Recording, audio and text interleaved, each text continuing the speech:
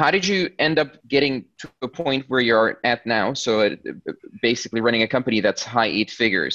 How did you do that? I know it's a huge question, right? But what are some steps that you took afterwards?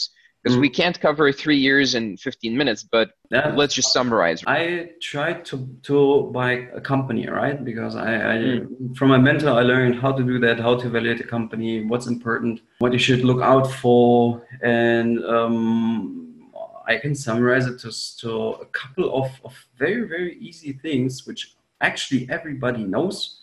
Um, what we have been doing is we have been selling, and by the way, there's a general global problem of legacy issues with companies, mm, meaning that business owners get old, they lack family.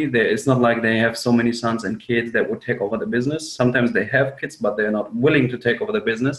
And some of those businesses, or most, or many of them, are really profitable because we're talking about businesses that exist for 10, 15, 20, 50, 60, 70, 100 years. And then simply because the owner gets old or sick or his wife got cancer or whatever, he needs to get out of the business, right? And no one is willing to take over. And many, many times those guys, they worry about the legacy. They're like, dude, this is my business. This has been my life, right? It has a deep, deep emotional value for me. I want this to sustain, right? I don't want my company to actually vanish, right? I don't want the brand to vanish. I have employees I like and love, but I need to quit, right? Because I'm sick.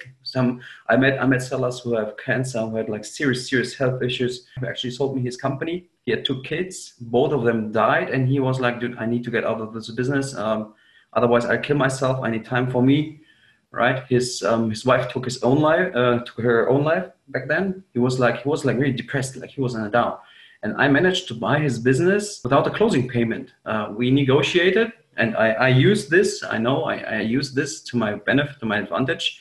But I was also helping him because this way he could get out of the business, right? He would transfer the business to me, and I would pay him an annual payment, right? Not even monthly, but just once a year, I would pay him a big chunk. It was mm, okay because he had the money, he didn't need it. He was just trying to get away. And I know that he sounds like a cliche, but he moved to Asia and he tried to not become a monk, but he wanted to travel the mountains and stuff, and see the world from different perspectives to actually orientate and find a new way, like find new strange. And this is how I bought my first business, right? mm. Just without cash, low risk. He in the transferring phase was like, it was very short, right? He was not really willing to follow and be part of this business anymore. He was like, "Dude, 3 months and you take over, or otherwise you don't have a deal." Right? I was like, okay, because I learned all these skills necessary, or I thought at that point necessary from the past. I didn't feel ready. I was feeling like, oh shit, this is big, right? This is really risky because the company had loans, right, for the bank, and I would have to Mm. sign in Germany, as you call it, like claw through loans, that whatever happens, if the company goes broke, the bank would have the right to actually knock on my door and take away everything I own, basically like my personal net worth. I was scared at that point, right? But I knew that it was one chance of a lifetime, right? Because finding a seller like that who's willing to go down with the price like he did. Sorry for him that he was going through a hard life or a hard situation. I ultimately signed it. I thought that I just hoped that the skills I learned would be sufficient. I knew I could sell. This was the time where I still thought with sales you can solve everything. It was not 100% on point. I learned how to manage people and all the stuff I mentioned before. And yeah, this was Interesting. my first acquisition. The company was doing about 3.5 million in sales. It was profitable, really profitable. That was really amazing to actually get a business. I mean, it's not for free. Purchase price was pretty high anyway, but for not no personal cash, right? I mean, I didn't have to pay out of my pocket for it. That was really amazing. I improved it because I knew how to read balance sheets and profit and loss sheets and stuff like that. And I saw that what he did was what most companies do is he pays quickly for his liabilities. Like he would buy raw materials, manufacture something, and then sell it. For everything he bought, he instantly paid, like within the first couple of days. It took a while until he could sell the commodity, and then he allowed his clients to pay within 60 days, like 2 months he would wait for payment. This is basically bad cash flow management, right? This could result that if you get like 1,000 sales at one day, you would have to pay so many liabilities that you'll run out of cash, right? Mm-hmm. And if your company has no cash anymore to pay for anything, it basically stops operating, right? It's like blood in your veins is like the cash in a company. So I improved that, managed to increase cash flows like dramatically, managed to pay out the seller quickly, grow the company organically a bit, and then I was happy at that point because we are doing quite a good revenue and it was really profitable. But my mentor told me to buy another company, right? And then I asked him, why, dude? I'm busy, right? He then talked to me about that, and he was really correct. It's like, is it Pareto principle? I don't know. If you have 7 days to complete a task, whatever you do, your brain will make you use up all this time available, right?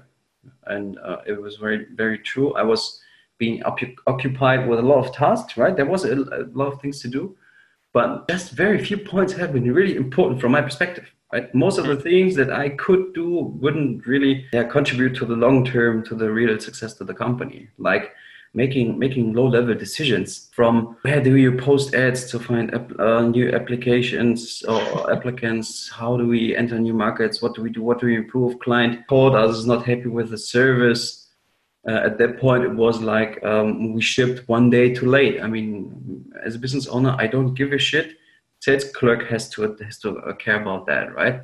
It was not important. Like, why would I have to do the decision to actually call the client and give him like a 10% discount or shit like that, right? I didn't want to do that, and but I did back then. And he told me and he showed me the spectrum of unimportant tasks that I was occupied with. And I think that this is something that many managers have. They're extremely busy, but nothing that they do really matters in terms of the long-term success of the company, right?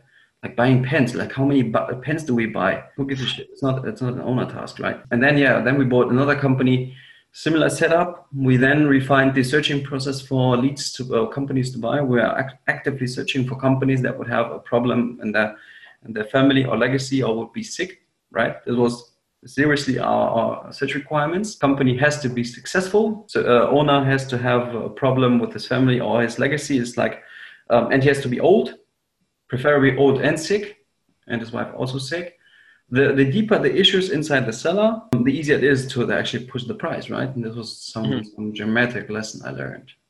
And this enables you to push the purchase price to a level where you can, I don't want to say risk-free, but pretty easily finance companies, even full finance companies at full purchase price with banks, because banks see that the purchase price is that low and profitably has to have a certain point, then they simply finance it, right? You just have to be willing to actually sign for the fucking loan, take over the company, and be responsible for the success, right? Make it more successful, grow it, because growing it at first is really important, but it's not that hard. If I view it like now, with the things I learned, running a company is actually pretty easy. It's not that hard. No, seriously. I think running a company is not that hard, because let's simplify it. Every company is doing something that they do pretty well, right? If it's an established company, it knows what it does, it knows what it can do, it knows what it can't do. If you produce wooden flooring, you wouldn't start producing, like, I don't know, metal weights for lifting or bodybuilding lifters or stuff like that. You simply won't do that. You know what to do, right? Then you check the financials and see that a lot of cash goes out for IT projects like SharePoint introducing. Then you think, dude, does SharePoint actually help us produce more sales, more value to our customers and stuff like that?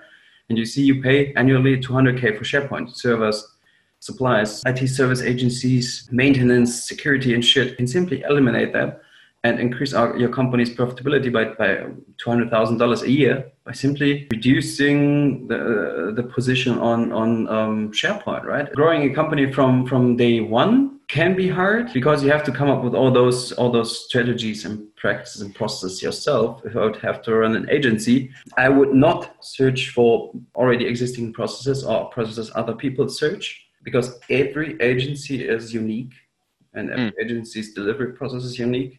And if you try to make different agencies' processes work inside your agency, you would have to twist your agency, you would have to twist something. It wouldn't be the perfect fit, right? And your business and your job as the business owner is basically figuring out the perfect fit for your company, figuring out the right people at first, of course, right? You need people who can deliver. Don't do the same mistake I did with my agency at first, hiring just cheap labor employees. I mean, if they know their craft, it's okay. You search the right process, you search the right sales process, the right leads, you figure out how to actually market to those leads, because every lead is also unique. Find out what your lead wants and you go give it to them, right? If I sell wooden flooring, I wouldn't search for leads in the funeral business, right? I wouldn't call some guy who is like burying dead corpses and be like, hey dude, buy my flooring, right? He's not interested in that. I search for leads and businesses who either market or trade with wooden flooring products, or who use it, or who want to buy it and put that into their own projects, hospitals, houses, private homes, whatever, right? And then I find those and I give them what they want. That's business.